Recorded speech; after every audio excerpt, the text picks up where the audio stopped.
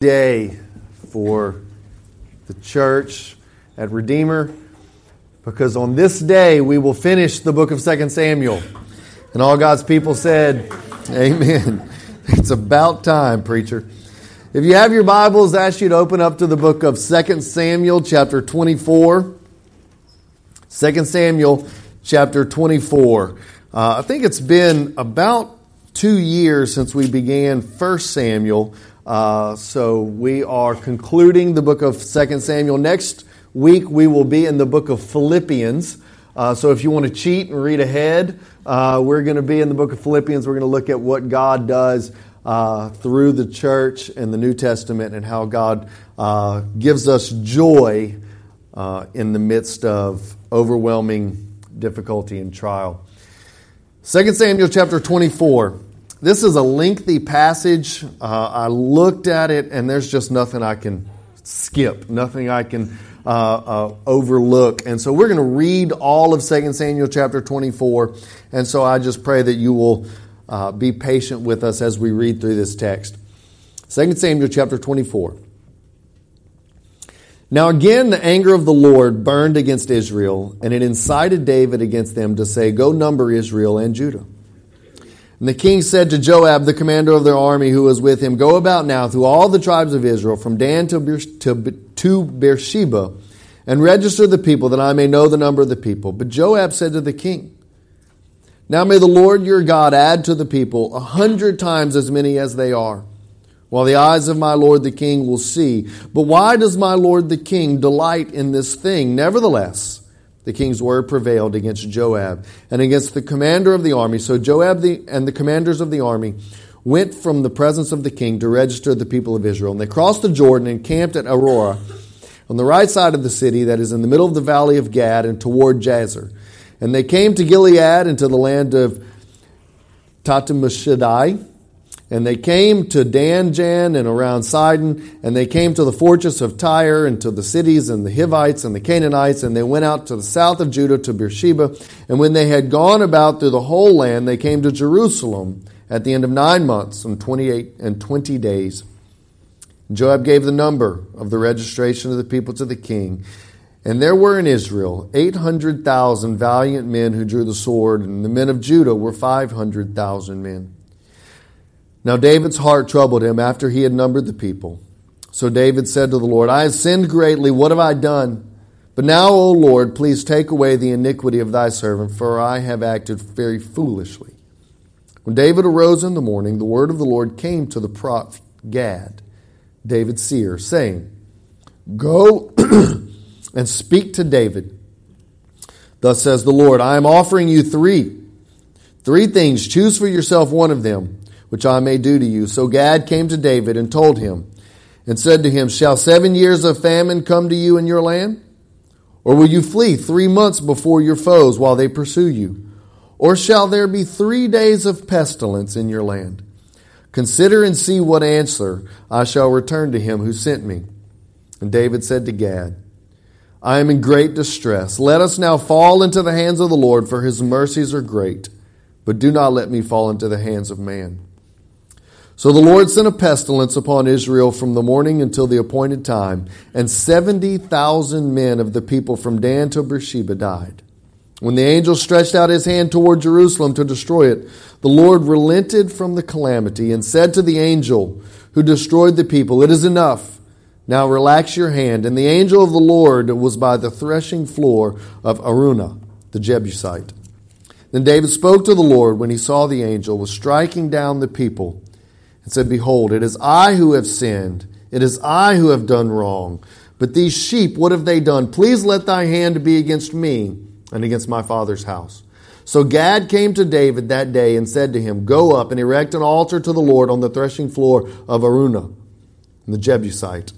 And then David went according to the word of the Lord, just as the Lord had commanded. And Araunah looked down and saw that the king, his servant, was crossing over toward him. And Araunah went and bowed his face toward the ground before the king. Then Araunah said, "Why is my lord the king come to his servant?" And David said, "To buy the threshing floor from you in order to build an altar to the Lord, that the plague may be held back from the people." And Araunah said to David, "Let my lord the king take and offer up what is good in his sight. Look, the oxen from the burnt offering and the threshing sledge and the yokes of the oxen for wood. Everything, O king, Araunah gives to the king. And Araunah said to the king, may the Lord your God accept you. However, the king said to Araunah, no, I will surely buy it from you for a price. For I will not offer burnt offerings to the Lord my God, which cost me nothing. So David bought the threshing floor and the oxen for 50 shekels of silver. David built there an altar to the Lord, offered burnt offerings and peace offerings, and thus the Lord was moved by entreaty for Israel, and the plague was held back from the land. Let's pray. God, we thank you for your great grace and your great mercy, and we pray that we may see your goodness this morning. May you speak to our hearts through your word. It's in Jesus' name we pray. Amen.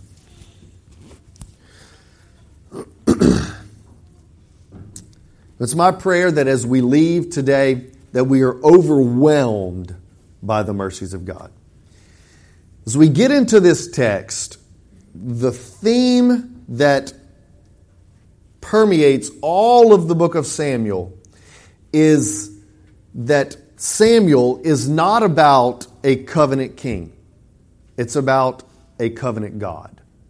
We have looked at Samuel, we've looked at 1 Samuel, we've looked at 2 Samuel, we've looked in 1 Samuel, how David steps in and he slays Goliath, how God spares David, and how Saul is pursuing David, and yet God providentially stays the hand of Saul and elevates David as the king, and God consolidates all the nation of Israel under one king, and God establishes David as the king, as the covenant king of God, and he establishes a covenant in 2 Samuel chapter 7 with David, and from the line of David, all of the nation of Israel will place their submission and their allegiance to a king from the line of David. We know that is ultimately Christ. But all of the book of Samuel, 1 Samuel and 2 Samuel, it could be seen as a book about the king, about David. But I believe that 1 Samuel and 2 Samuel is more about the covenant God rather than the covenant king.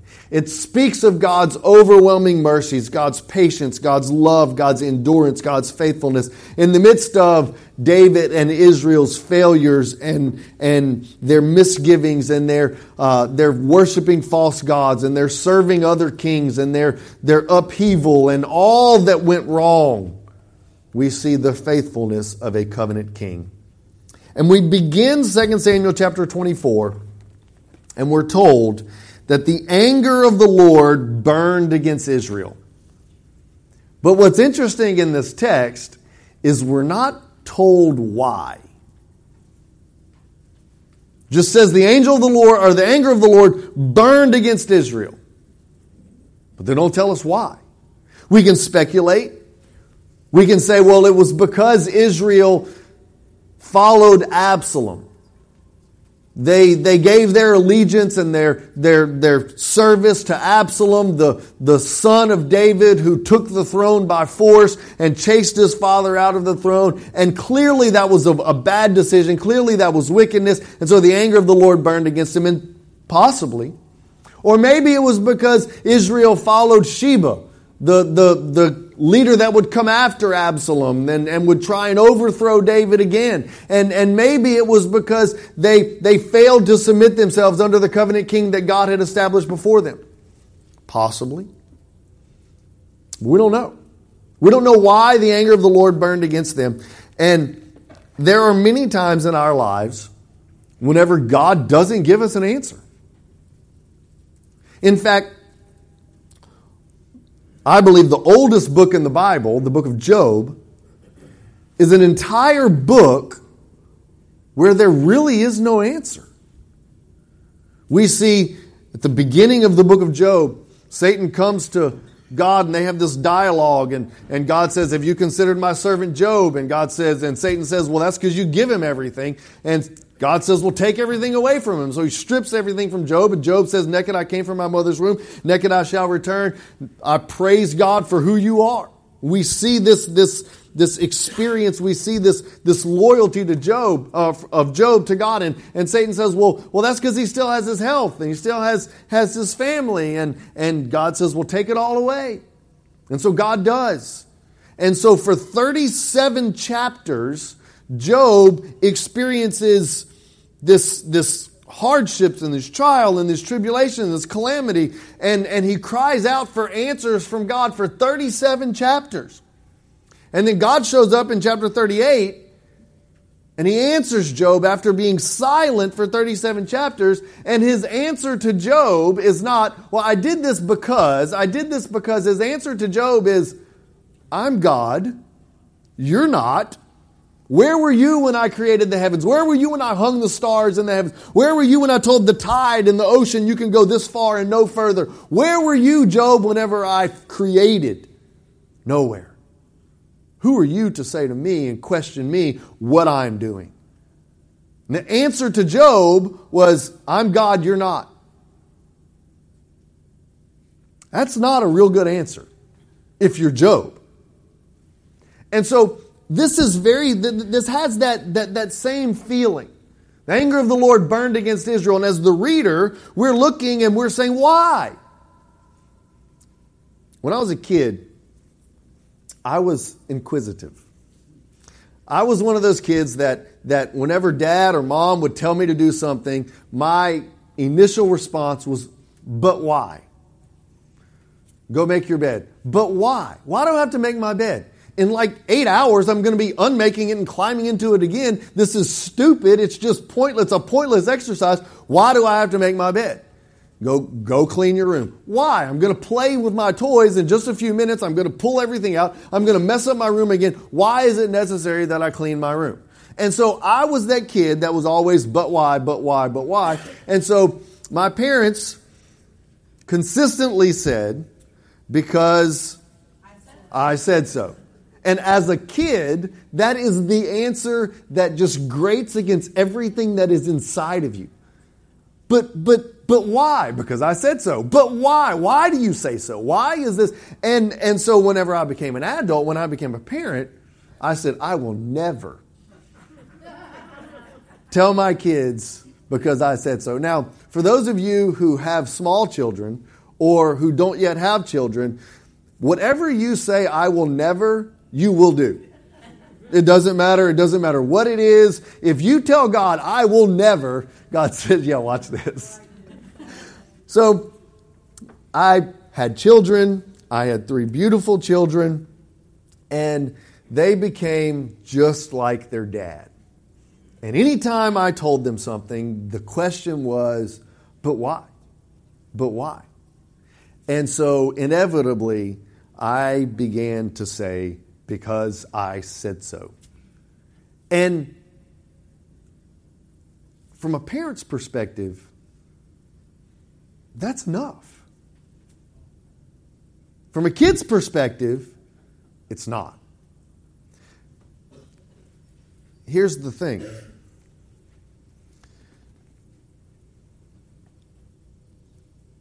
God, in His great grace and in His great mercy, gives us explanations oftentimes. But He is holy and perfect and right. And in no time, in no place, in no realm of reality is He ever mandated to explain Himself to us. He is God, and we are not. We must understand and we must conclude that God is just in all of His ways, even if we don't understand. Deuteronomy chapter 2, verse 3 and verse 4. As God has given Israel the law for a second time, He's already given them the law once. Deuteronomy literally means the second law. As God gives the law a second time, because remember, the whole first generation that was in the wilderness has died, and there is now a second generation. So God gives them the law a second time. In Deuteronomy chapter 32, verse 3 and 4, we read, "For I proclaim the name of the Lord. I ascribe greatness to our God, the rock. His work is perfect, for all of His ways are just." They're right. a God of faithfulness and without injustice, righteous and upright is He. In the book of Nehemiah, this is a very interesting passage. In the book of Nehemiah, chapter 9, verse 32, in the midst of Israel's exile, which is interesting, in the midst of Israel's exile,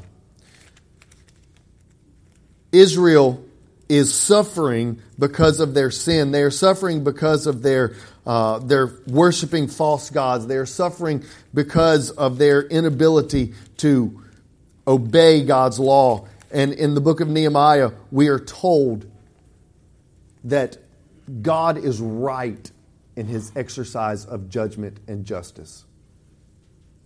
As the Assyrians come in and they destroy and they cast into exile Israel, and as Persia follows and as the Babylonians follow and Israel is suffering under exile, Nehemiah says in chapter 9 verse 32, it says, "Now therefore our God, the great, the mighty, and the awesome God, who His covenant and His loving kindness, do not let all of the hardships and these insignificant things before you, which come upon us, kings and princes, or priests, or prophets, and fathers, and all of your people, from the days of the kings of Assyria to this day. However, you are just in all that has come upon us. For you have dealt faithfully, but we have acted wickedly." So we must conclude, as we read in 2 Samuel chapter 24, we must conclude that even though God doesn't give us an answer, that He's just.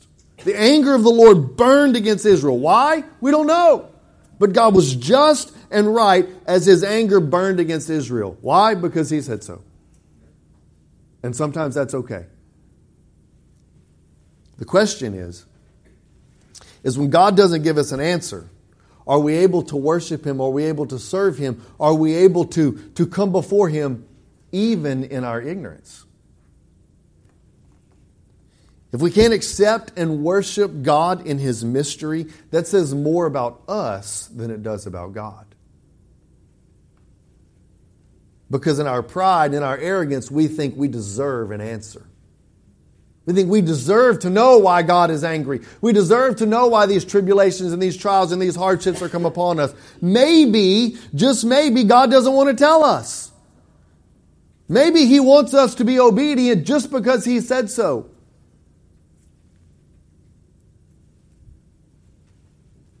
And whenever we become frustrated at God because of His lack of revelation, it says more about us than it does about God.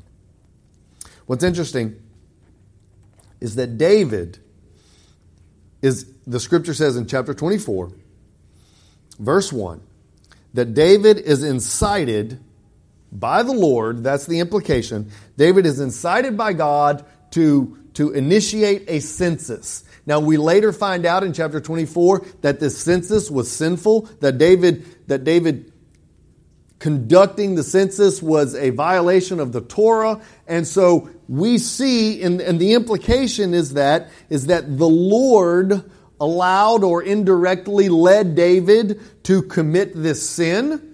David was incited by the Lord, that he was goaded, he was indirectly influenced to create this or to conduct this census. And so we see that David commits iniquity against the Lord. God's already angry because of Israel, and then David commits this sin of conducting this census. And then we see that Gad the prophet comes to David and gives him 3 options, all of which are bad. My kids are into this thing now where they play Would You Rather. And they say, would you rather, would you rather have an itch that you couldn't scratch, or would you rather, not be able to smell? And it's like, well, neither. This is stupid. Why are we playing this game? Would you rather, not be able to speak for the rest of your life, or would you rather not be able to ever hear? Like, well, neither.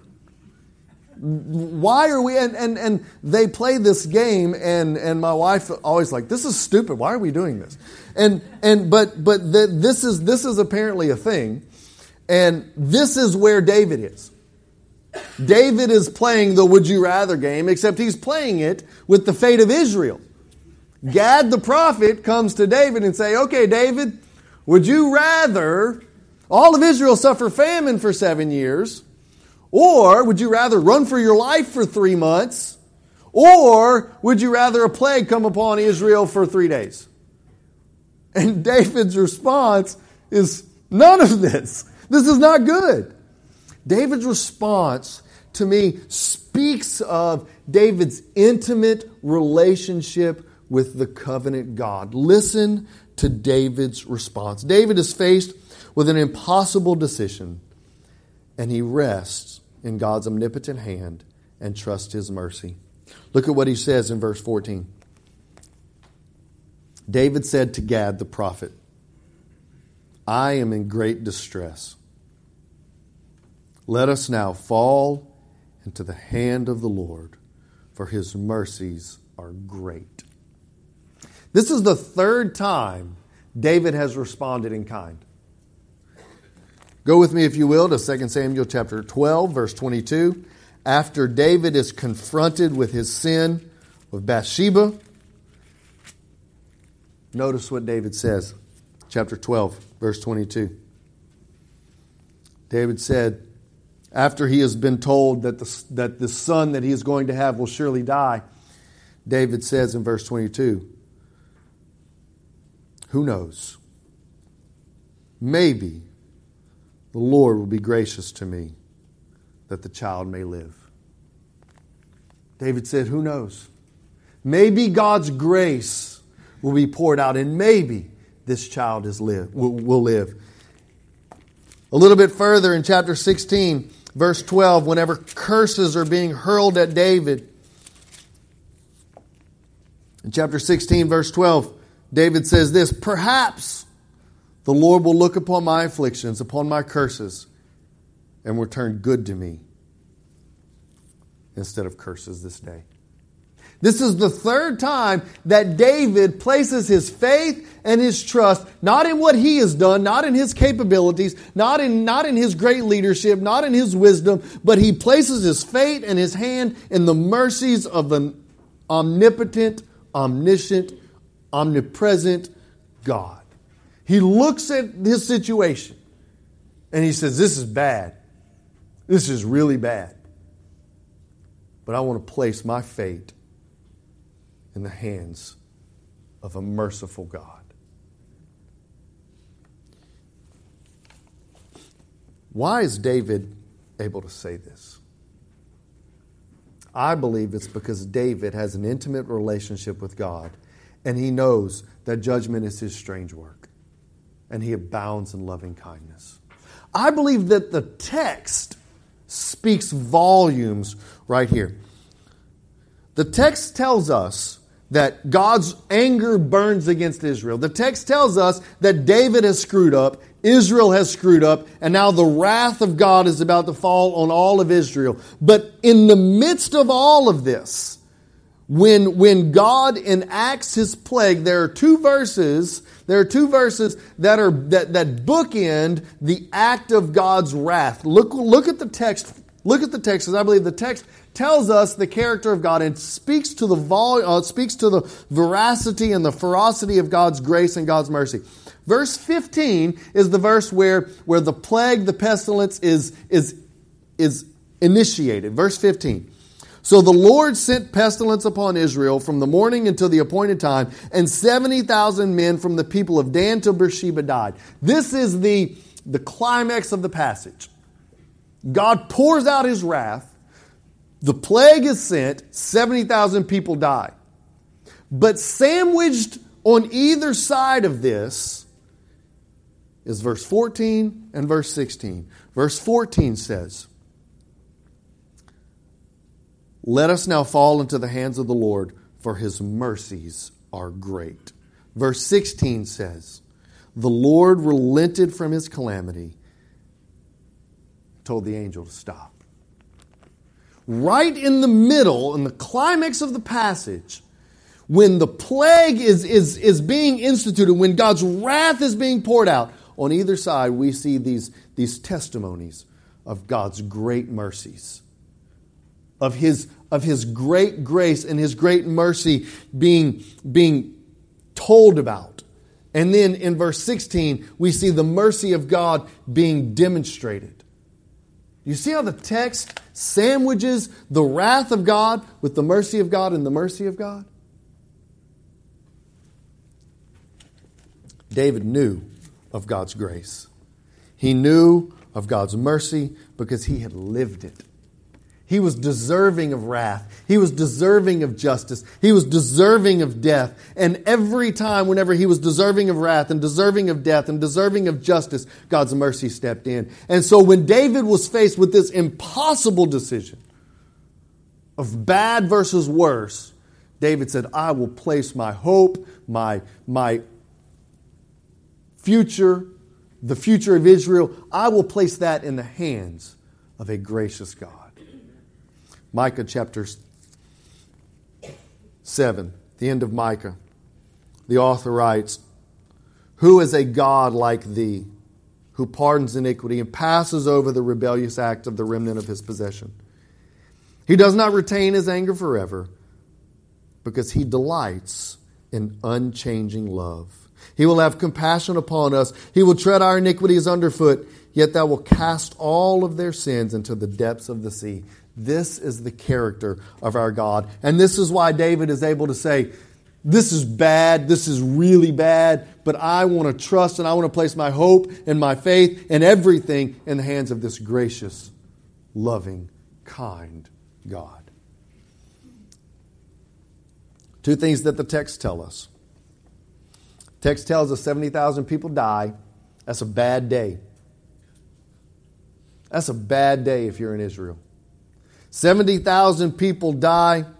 It is probable, based upon the text, that the pestilence, the plague, did not last the full time. But at the appointed time, God, the Scripture tells us in verse 16, that God relented of His anger. It's the same passage used as the same Hebrew word used in the book of Genesis whenever God said He is going to destroy all of the earth. And then God relented. God's justice, His judgment was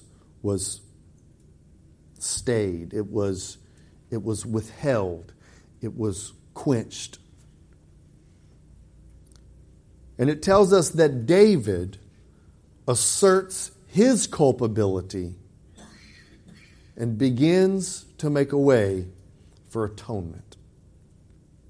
It's interesting. The angel of the Lord was about to enter Jerusalem. The pestilence the plague was about to enter Jerusalem. And as it was about to enter Jerusalem, it comes to the threshing floor. It comes to a hill outside the city of Jerusalem. It was owned by a man, a Jebusite, named Araunah.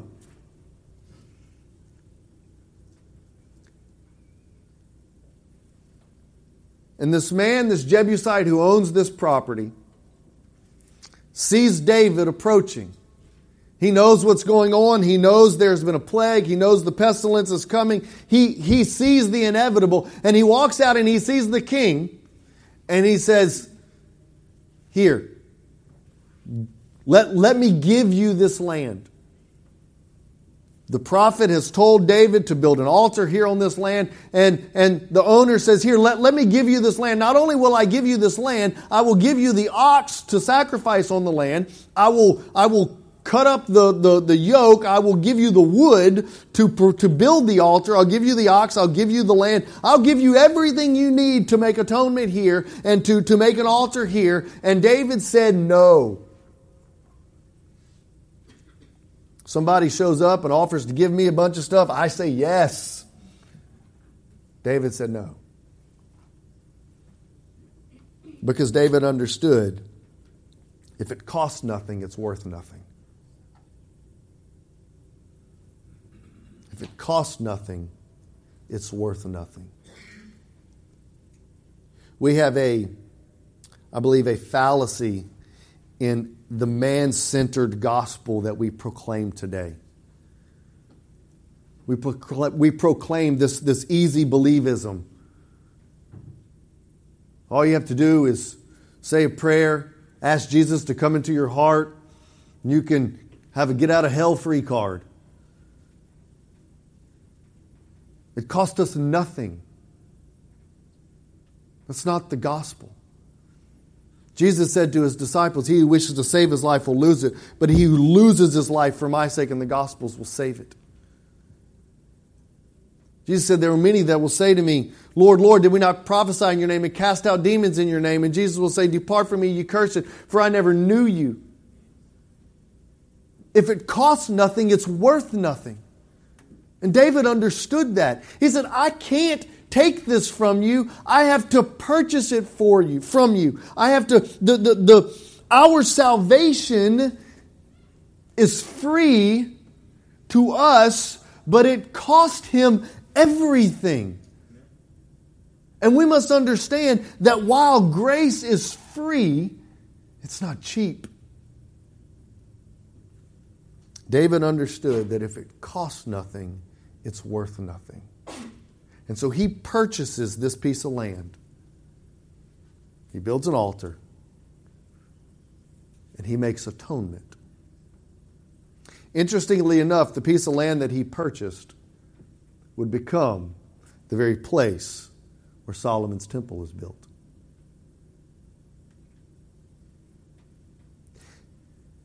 See, in verse 16, the wrath of God was stayed.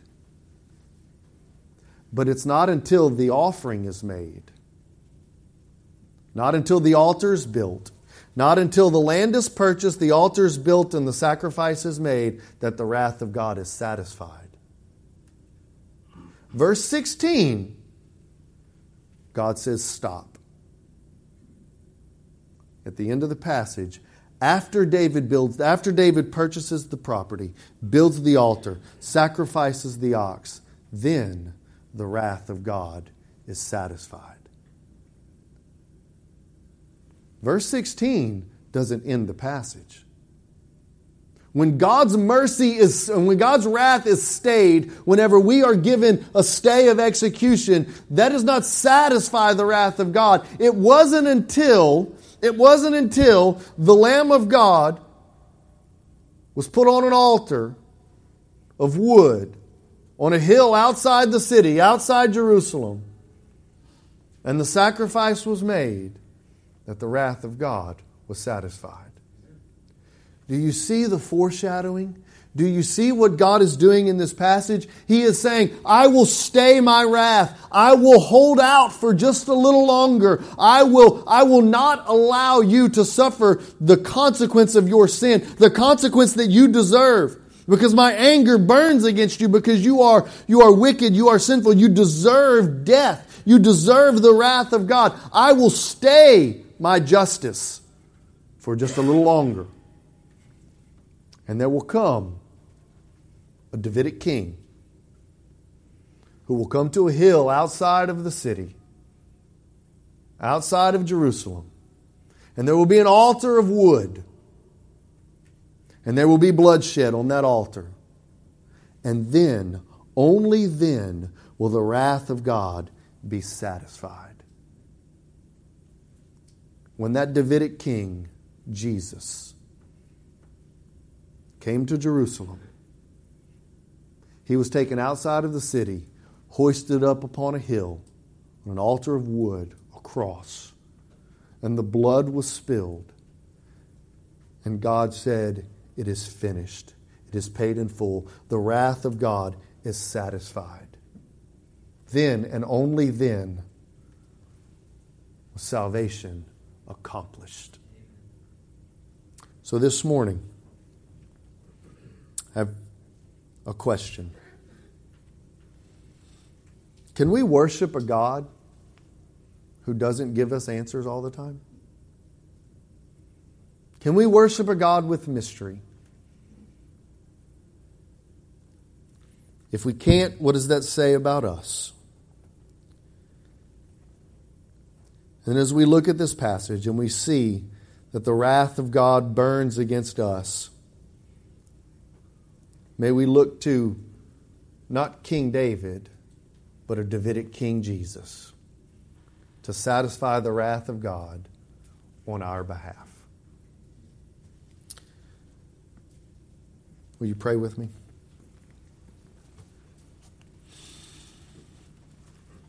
God, as we see your wrath being satisfied by your mercy, we are overwhelmed by your grace.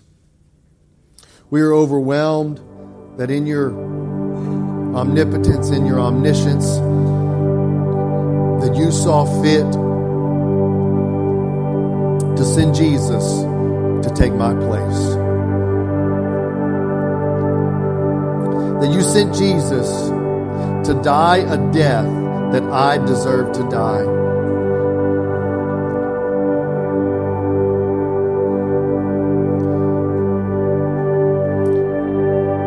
If you're out there this morning, and for the very first time you realize that Jesus died for you. Not that he died for the sin of the world, not that he died because God so loved the world, but that he died the death you were supposed to die. And your salvation cost him everything.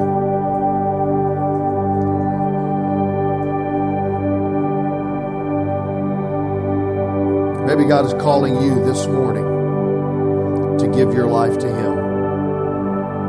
Maybe God is calling you this morning to forsake all else and follow Jesus.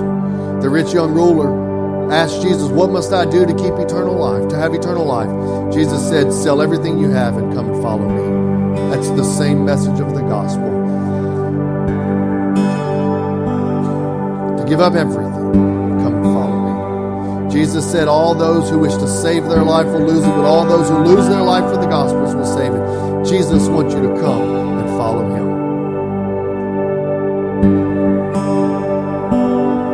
Maybe this morning, God reminded you that he doesn't owe you an answer. Sometimes, as a loving, compassionate father, he simply says, because I said so. God, may we repent of our arrogance, demanding answers from God, and may we simply follow him and serve him. Maybe God's speaking to your heart this morning. He's calling you to become a member here at Redeemer. Maybe he's calling you to follow the Lord by being baptized. Whatever it is the Holy Spirit speaking to your heart, may today be the day of obedience. Maybe you need to come to this altar and pray. Thank God that his mercies endure forever. Whatever it is the Holy Spirit speaking to you this morning, may today be the day of decision. God, we ask for your Holy Spirit to have his freedom in this place this morning, and it's in Jesus' name we pray.